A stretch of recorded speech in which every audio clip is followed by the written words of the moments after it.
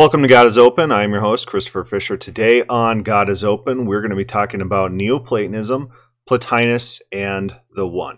Now, this is an important concept for Christianity because most of modern Christian metaphysics is based explicitly off of Plotinus. I say explicitly because Augustine admits it as much, and his friends write to him, and he says that basically your writings are filled with Jesus and Plato and Plotinus.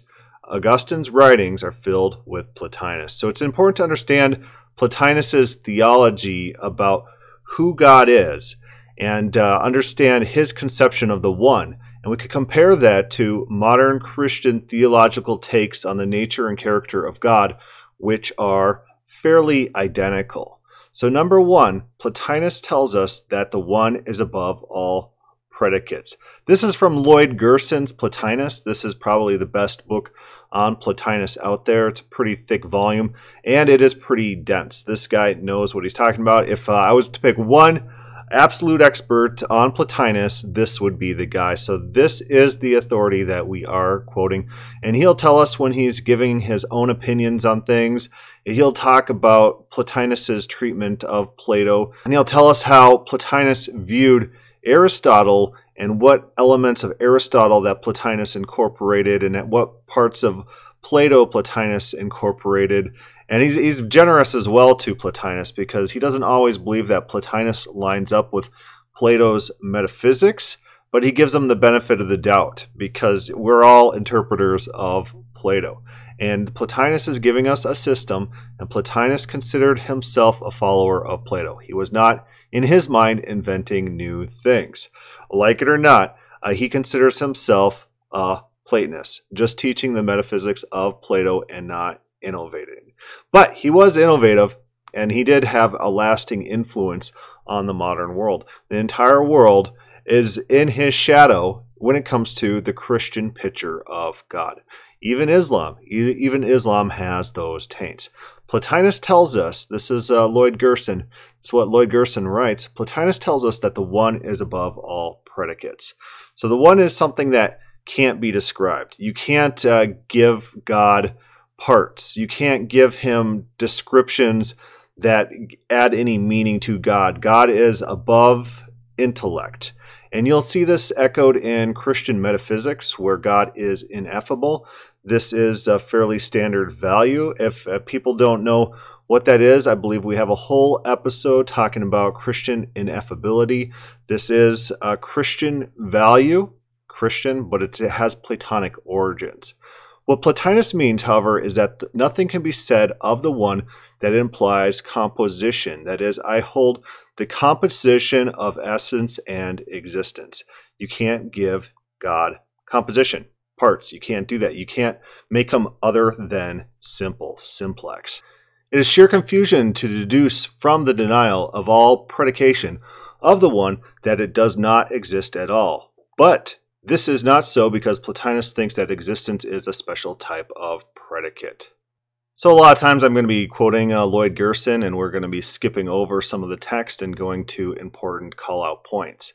His next sentence that I highlighted is this: it is sheer confusion to deduce from the denial of all predication of the one that it does not exist at all. But this is not so because Plotinus thinks that existence is a special type of predicate. So existence is a special type of predicate. God does exist in the mind of Plotinus, but that's not giving God predication. And we can't just say, oh, since God has no predicates, then God doesn't exist. That would be a denial of what Plotinus is trying to get at with his metaphysics. Again, I'm not saying I endorse any of his metaphysics here. We're just discussing Plotinus's system, trying to get in his mind. So here's a lengthy quote from Plotinus on this issue. How then do we ourselves speak about it? We do indeed say something about it, but we certainly do not speak it. And we have neither knowledge nor thought of it. But if we do not have it in knowledge, do we have it not at all? But we have it in such a way that we speak about it, but do not speak it. For we can say what it is not, but we do not say what it is, so that we speak about it from what comes after it. So Plotinus is giving us a fairly standard definition of negative theology. You can only communicate things about God in a negative sense. What kind of power does God have? He has all power. There's nothing that he cannot do. What kind of a location does he have? He doesn't have location. He's above location. He's omnipresent. That's what the definition of omnipresence means, is he's above location. God is defined by what he is not. We could talk about him in negatives. We could talk about him existing. That's a special type of predicate, but only really in negatives. We can't have meaningful thought about what God is. We see this type of mentality flow into Christianity. Maybe you're talking to someone about the nature and character of God, and they'll say, God is above our understanding. Our finite minds can't comprehend him. This is how it manifests in layman Christians. They might not be familiar with the definitions of ineffability, the concept of ineffability, but somehow or another, this has flowed into their vocabulary, which is this is how they starve off criticism. They've learned this as a defense mechanism. We just can't understand with our puny minds God. From the incompositeness of the one, it follows its simplicity. And we have an entire episode on simplicity, I believe we do, where God cannot have parts. Parts create dependencies, and dependencies mean God can decay, degrade. Lloyd Gerson actually describes this further. Further, the simplicity of the one is not to be equated with emptiness or complete abstractness, like a mere conceptual placeholder. It is not lacking anything possessed by any complex. On the contrary, it possesses everything, but not in such a way as to entail complexity. So in Plotinus's model, the one encompasses the whole world. The one is sustaining the world. Everything is created within the one. That's why in some Neoplatonist charts, you might see the one on the outside ring. And everything that's created is these descending circles inside the one, because the one sustains everything. Everything is created in the one. The one is composed of all things, but it's not a composite thing. Everything finds existence in the one. From the simplicity of the one, Plotinus deduces its self-sufficiency. God doesn't need anything from outside himself. This you will hear in Christianity quite often when talking to individuals like Calvinists, that God can't gain from us. God can't derive pleasure from us. He can't get something of value to make him better. If God was deficient in any respect, he would not be God. What is not simple depends upon its components. And this is where Lloyd Gerson is describing the simplicity that we already described, that complexity causes dependencies. What is not simple depends upon its components as a condition of its existence. That which is uniquely without components is self-sufficient. If God isn't self-sufficient, if he has parts, those parts can break down. Those parts can move. Those parts have dependencies. Then God has dependencies. God is not God.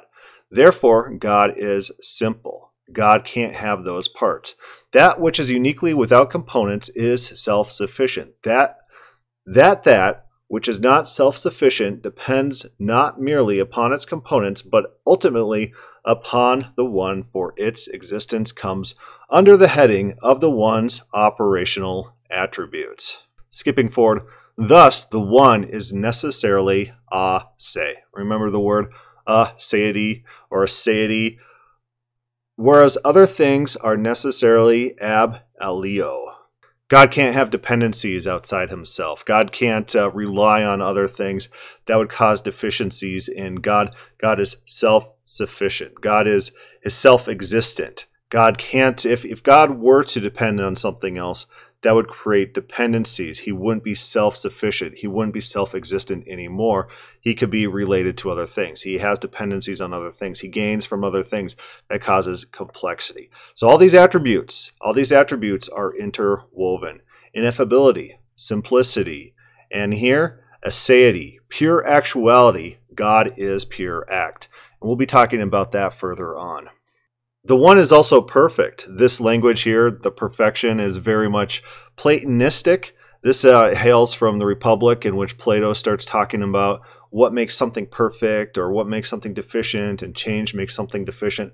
When Christians start talking about that which is changes cannot be perfect, it has to be less than perfect, therefore God cannot change, that formulation is from Plato. It's Platonistic.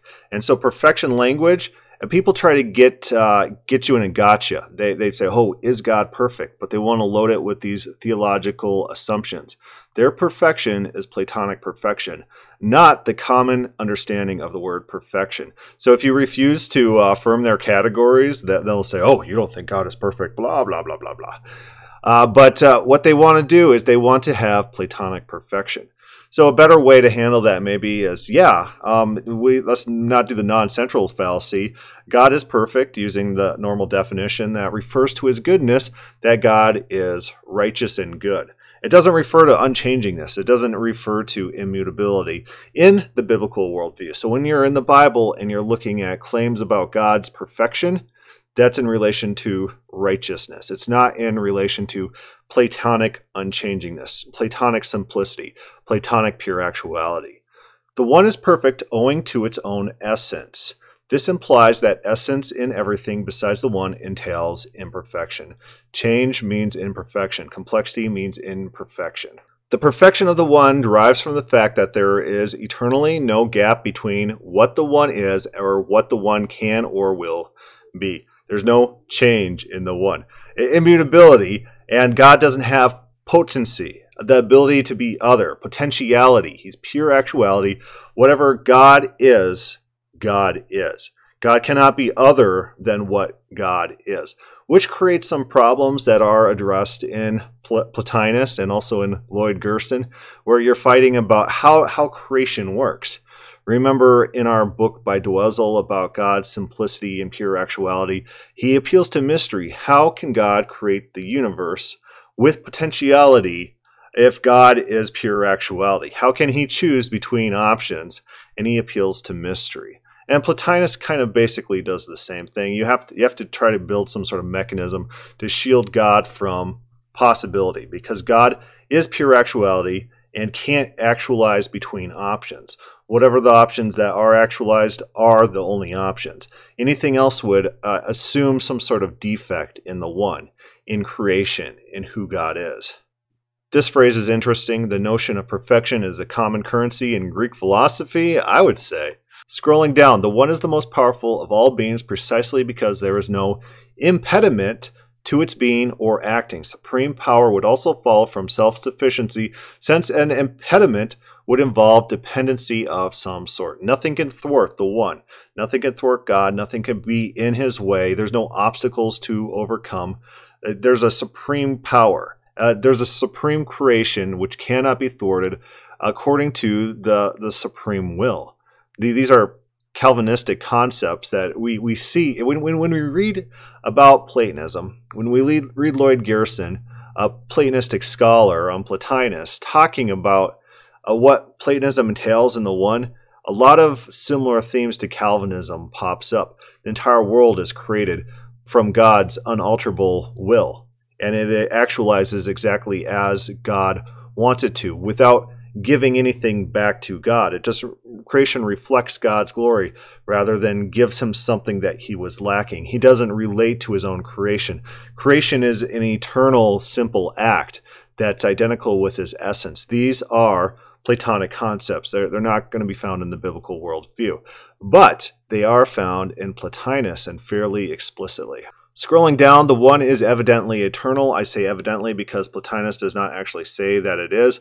Plotinus, remember, he had 9 Aeneids. There's a lot of works that he probably, sermons and lectures that he gave that might be unrecorded, but we got 9 of them, and none of them say that the one is eternal. We have to infer it from his other writings. It is undeniable that the one is eternal, if only because whatever is eternal is for Plotinus superior to what is in time in any way, and because that upon which the eternal depends obviously cannot itself be in time. Since the intellect is eternal in Plotinus, and the intellect depends on the one, it logically follows that in Plotinus's model, the one is itself eternal. It's outside of time. The whole world, we get statements where the entire world actualizes based on eternal will of the one. The one is infinite. This means that it is without form of any sort. The one can't have form. The one can't have a shape. So it can't be in space, such as you can give it location, can give it a relationship to other objects. The one is omnipresent, but not in such a way that it gives itself to space. It's not in space. Further, what is absolutely incomposite cannot be finite, because anything finite is analyzable into what it is limited and the limiting principle. Hence, all and only finite things are not absolutely incomposite. God has to be incomposite. So when we read early Christian philosophers and their dealings with the Jews were under the impression that God had a body, and they utterly rejected this. Christians utterly rejected this. You see them fighting Jews on this point. You see Basil, you see Justin Martyr mocking the Jews on this point, because to them, in Platonism, form implies imperfection. Form implies a change, degradation, dependencies, and so all these things need to be rejected. God has to be incorporeal, without form in any sense. It can't be a spiritual form. It can't be a physical form. It can't have delimitations on it. It can't be located anywhere. These types of predicates would cause dependencies on God. Therefore, God is omnipresent in such a way that he's not in space-time. The one is everywhere, or omnipresent. What this certainly does not imply is pantheism. Plotinus' preferred way of making this point is to add that the one is nowhere as well. The one is everywhere, and the one is nowhere. It's really above predicates. Scrolling down, one reason why Plotinus blithely conflates the form of the good and his own primary arxe, the beginning, is that his belief that Plato himself identified the former with the subject of the first hypothesis of the second part of Parmenides, namely an ineffable one, having neither essence nor any predicate. This paragraph here I highlighted just because it shows Plotinus' mindset when he's reading Plato, and so he'll conflate different aspects from different parts of Plato's work and assume meaning in it and maybe extend it based on what he expected Plato to believe about these concepts, which are not necessarily in Plato's texts themselves, but can be pieced together. Maybe if you're in Plato's mindset, maybe Plato's not entirely explicit, and maybe Plato's being a little bit coy, not writing the full thing he believes, as he ought to do. There's the famous letter from Aristotle to Alexander the Great that basically says all these mysteries are in Aristotle's writings, but we don't expound on them because we're trying to keep them a mystery, because mystery cults were a big thing. So that's a deal too. Plotinus might be reading Plato in that sense, in which he takes these different concepts from these different works about different subjects and pushes them together and tries to make sense of it and systemizes Plato in a way maybe beyond the scope of what Plato himself was trying to communicate. So let's talk about God's boulomai, God's will. This is a word we find in the Bible.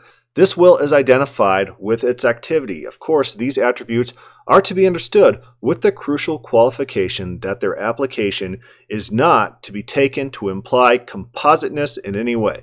God's simplicity takes priority. God's immutability takes priority. God's incompositeness takes priority over God's action.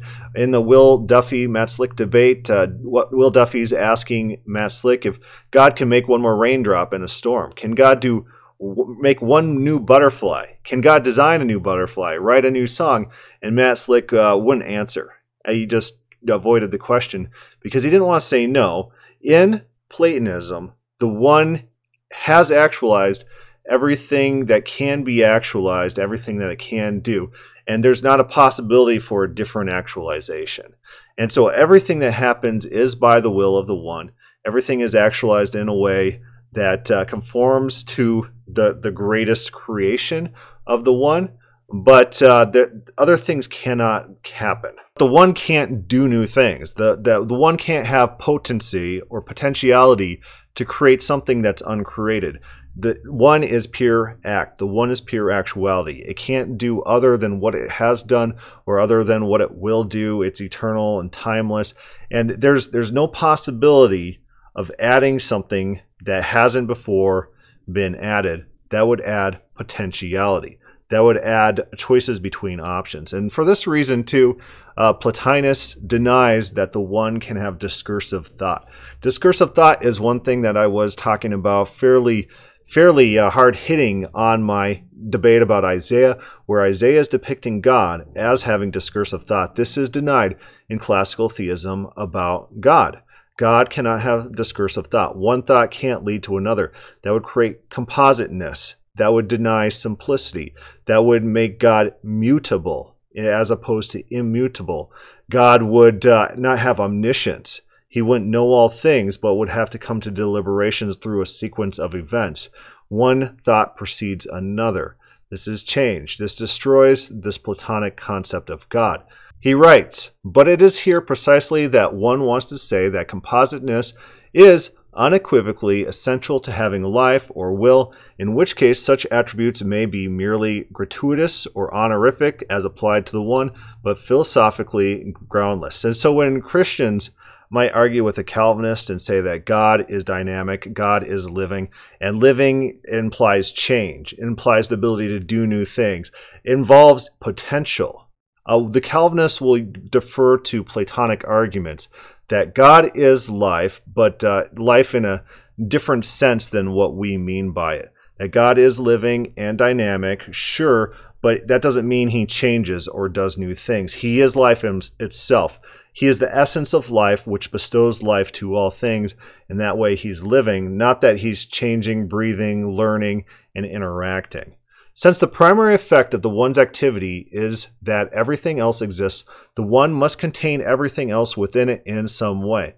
This containment is just casual dependence. But the one must also be the sort of thing upon which everything can be casually dependent.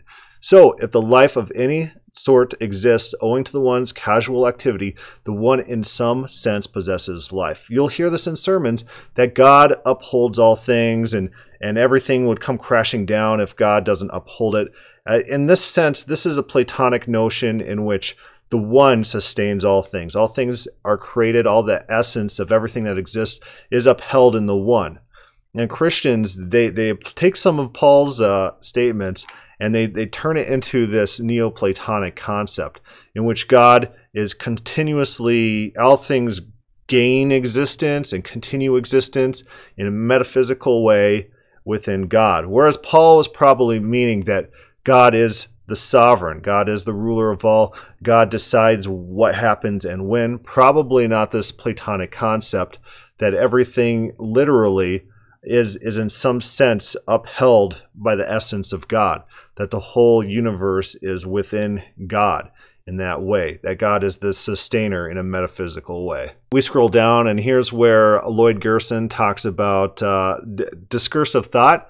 The crucial step in Plotinus's alteration of Aristotle's argument is in his insistence that if the good is achieved by thinking, then there is a distinction between the good in itself and the good that is achieved by thinking. The justification for the step, as we shall see more fully in the next chapter, is that thinking is essentially a complex activity and so is not unqualifiably self-explanatory. So thinking, going from one thought to another, it's complex. It's not simple. So if God has thoughts, he has dependencies. He has parts. He's not simple. So talking about the one's intellect, his thought, the one neither thinks of itself, as does Aristotle's God, nor thinks of anything else, which would, of course, be inferior to it. God cannot have thought. Thoughts imply discursive reasoning. One thing leads to another. God can't have that type of intelligence. It has to be a different type altogether. We read this. This is so because thinking implies an imperfection, specifically non-identity between thinker and object of thinking. Since thinking is goal-directed and since thinking is a kind of identification between subject and object, Even perfect thinking is not unqualified perfection because of residual duality between subject and object must remain. If God had thoughts about objects, there would be inter-object dependency. That's what this is saying. To move from this conclusion to the further conclusion that the one is beyond cognition altogether requires the premise that all cognition entails the imperfection of thinking. The one is above cognition. Remember, in classical theology, God knows everything in one eternal act that's identical to his essence. He doesn't gain information from outside himself. He just inherently has all propositional knowledge. William Lane Craig is on that video declining that type of experiential knowledge in God. God has propositional knowledge of all things. He doesn't think about things. He doesn't have discursive reasoning. Instead, he just knows by virtue of his essence, his being, not from outside himself. Just as it is wrong to assume that because the one is beyond a limited essence, has no essence nor does not exist, it is wrong to assume that because the one is beyond intellect and intellect's activity, it has no cognition. To move from this conclusion to the further conclusion that the one is beyond cognition altogether requires the premise that all cognition entails the imperfection of thinking. Just as it is wrong to assume that because the one is beyond limited essence, it has no essence, nor does essence not exist, it is wrong to assume that because the one is beyond intellect and intellect's activity, it has no cognition. So the one has like an unlimited cognition. In classical theology, God's knowledge is unique, ungenerated, and it's a propositional knowledge of all things. There's no discursive thought. There's no gain from outside himself. This is the type of knowledge that Plato, or Plotinus here, he wants to ascribe to the one, that God can't have thoughts, God can't have thinking, but he has a cognition that's above intellectual thought. He has a cognition that's above discursive reasoning. That's the type of omniscience given to the one. The central operational attribute of the one is that it is or has activity, although predictably enough, Plotinus adds that the one is above activity. So in Calvinism, for example, if you want to conceptualize this, they say that God can't act. God can't do something other than what he has eternally decreed. He's done everything in one eternal decree and doesn't have actual activity. He can't do new things. He's not actively working and changing. He's immutable, eternal, outside of time. All things are done in one eternal act. This is Plotinus's idea of the one, that the one is pure act but has no activity. Why? Because activity makes God, it gives him possibilities, probabilities, it gives him potency, it gives him potentiality to be other than what he is. Plotinus agrees with Aristotle that the first principle of all must be without potency. So much is deductible from the one's perfection. Indeed, if there were no more to this matter than this, then the attributes of an aragamia to the one would add little to its hypothesized perfection. We scroll down and we get an example from Plotinus, but in Lloyd Gerson's words, the first he calls the activity, which is the thing itself, and the second the activity which comes from the thing. And so God has this pure actuality activity, and the activity that we see in the real world is just a secondary activity. The later is a necessary consequence of the former, but different from it. For example, the heat of a fire is its first activity, and the heat radiating from the fire is the second. So there's a fire which causes radiating heat. One is caused by the other. And in Plotinus, God's ineffable, immutable, eternal activity is perfect perfection and simple, but the entire world and the activity that we see around us is the radiation of that eternal will. In Plotinus, God has ineffable, eternal decree by which all things follow. That's Plotinus's idea here. We scroll down to Plotinus's creation account. Because the one can't actually have activity, the one has to create in such a way that everything that comes from the one is not through the one's own doing. The whole world is spawned basically by an overflowing outpouring of good of the one. That's how the world is created.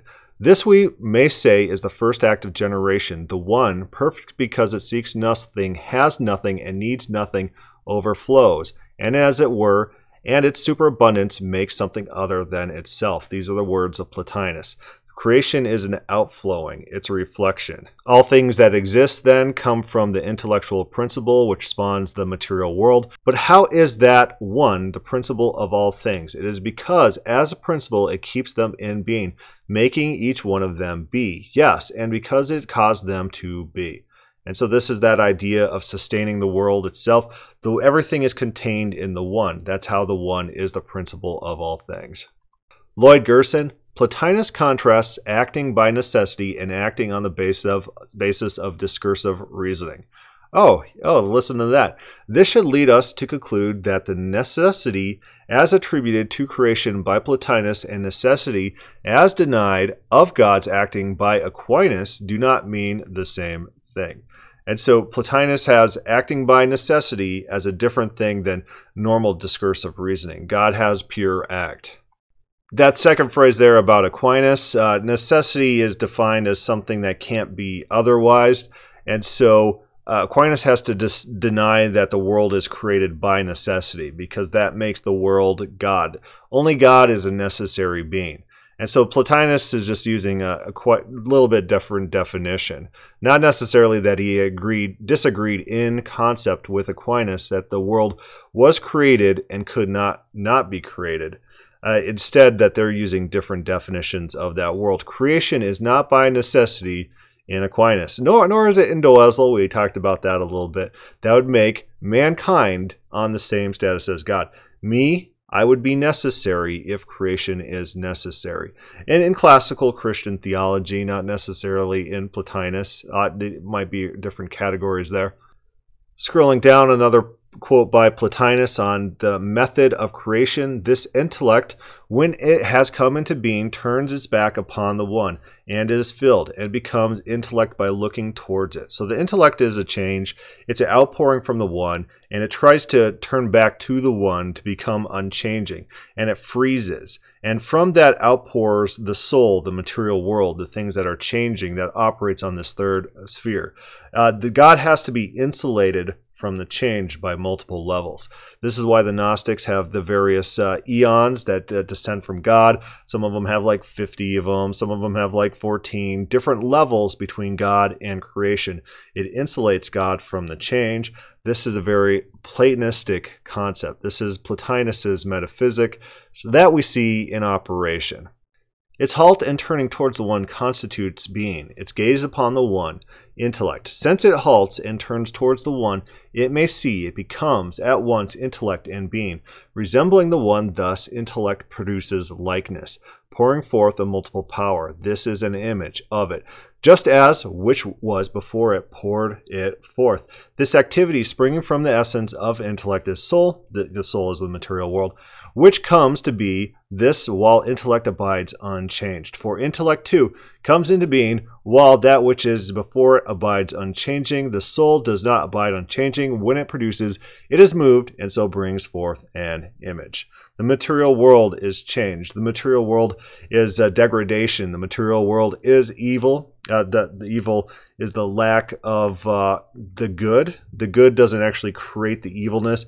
Evil could be an extraction or abstraction or negation of the good. It's non-being, non-existence. It is that change is the evil. Scrolling down, we got another quote about Plotinus, Aquinas, and creation. This is an important objection, one which strikes a vital nerve.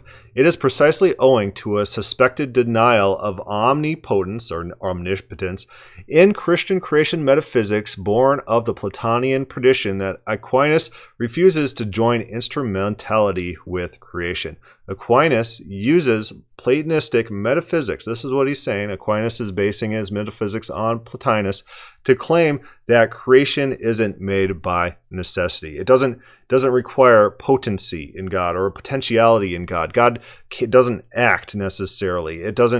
You can't create those dependencies. You have to sever those links. This is a Platonistic value that Aquinas adopts. Per Lloyd Gerson, I think he knows what he's talking about.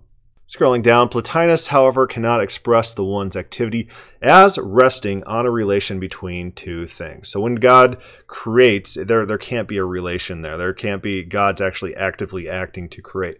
Because the one is not a thing at all. It is not possessed of compositeness that thinghood requires. So it cannot be a term of a relation among or between things. This would seem to follow directly from its necessary uniqueness.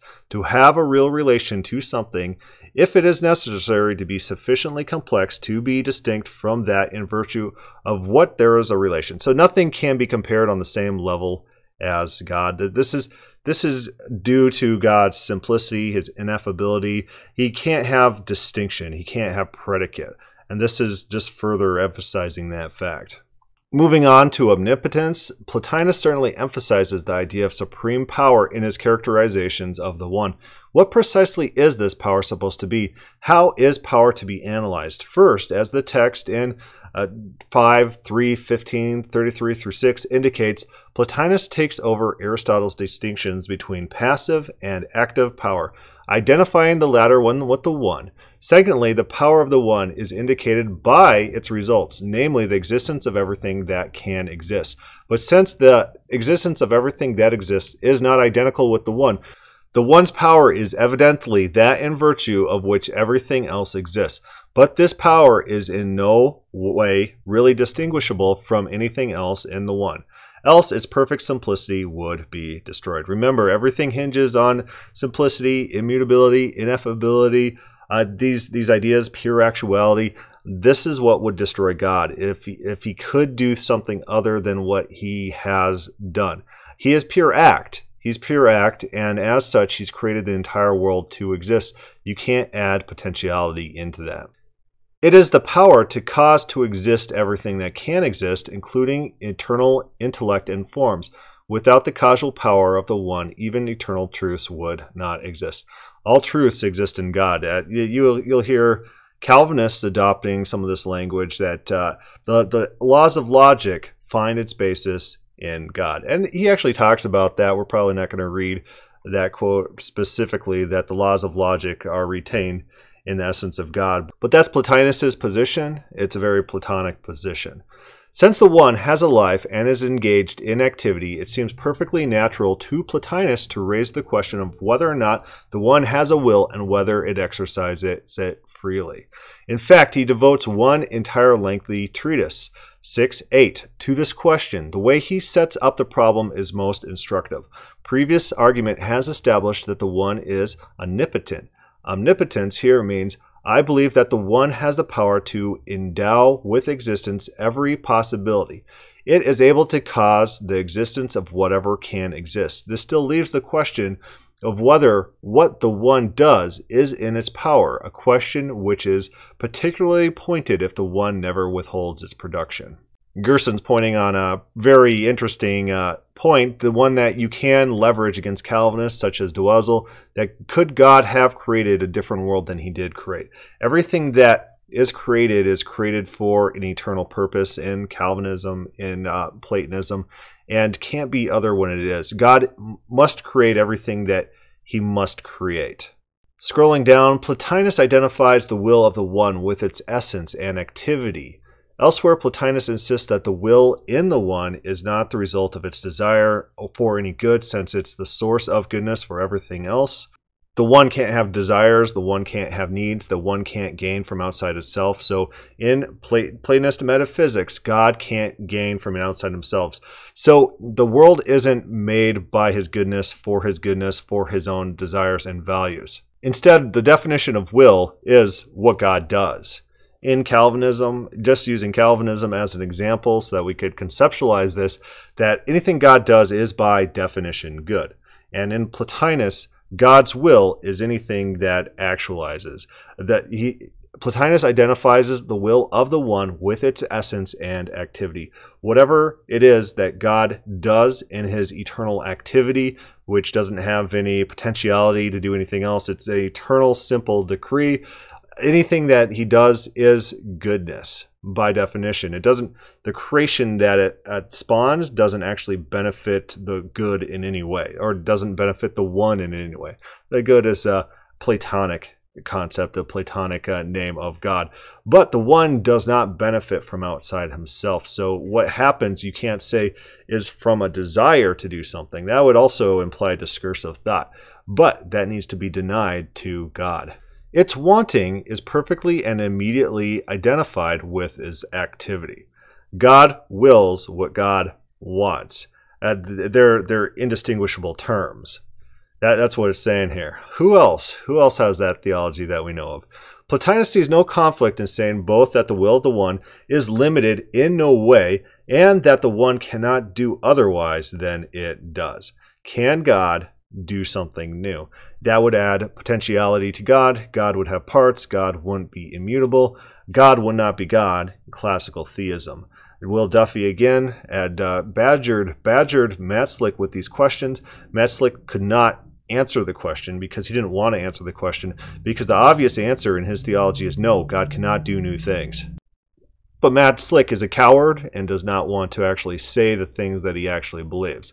It doesn't do him good rhetorically. He's a man of rhetoric. He's a man who cares about the phrasing, and the phrasing always has to be positive about his theology. He will not admit his own beliefs. He's ashamed of his beliefs.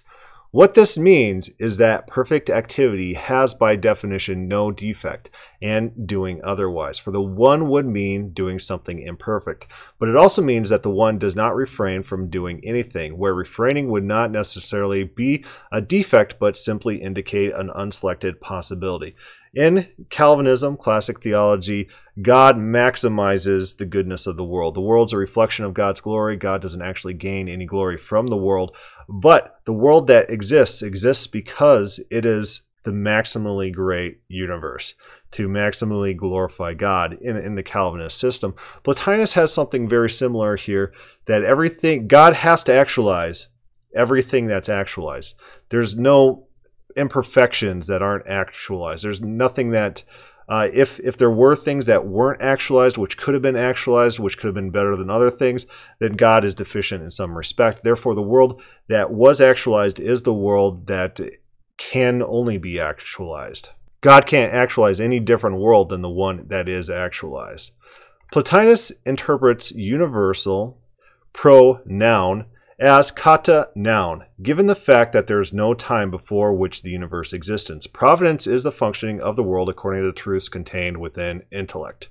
So there is a providence within Plotinus, and you could equate this to the Calvinist idea of predestination, that everything must happen according to the eternal will of the one, according to the eternal decree, as we have seen. These are parallel concepts. The existence of the one guarantees providence, evidently because providence is a property of dependent existence. Second, while affirming that all things happen as the one wishes, everything happens according to the will of God, right? He insists that it is not related to anything outside it, but rather is entirely related to itself alone. Though everything happens according to the will of the one, it's not in relation to the one. The one's not gaining or interacting or has relationships with the things that happens. This seems to mean that the effect of the divine will is present in all that exists, without this producing a real relation between the one and everything else. Where have we heard this theology before? It's sounding so familiar. So familiar. What the one must know, in a manner of speaking, however, is that it is the goal of everything that exists, and everything that could exist does exist, for it knows itself as activity that is boundless.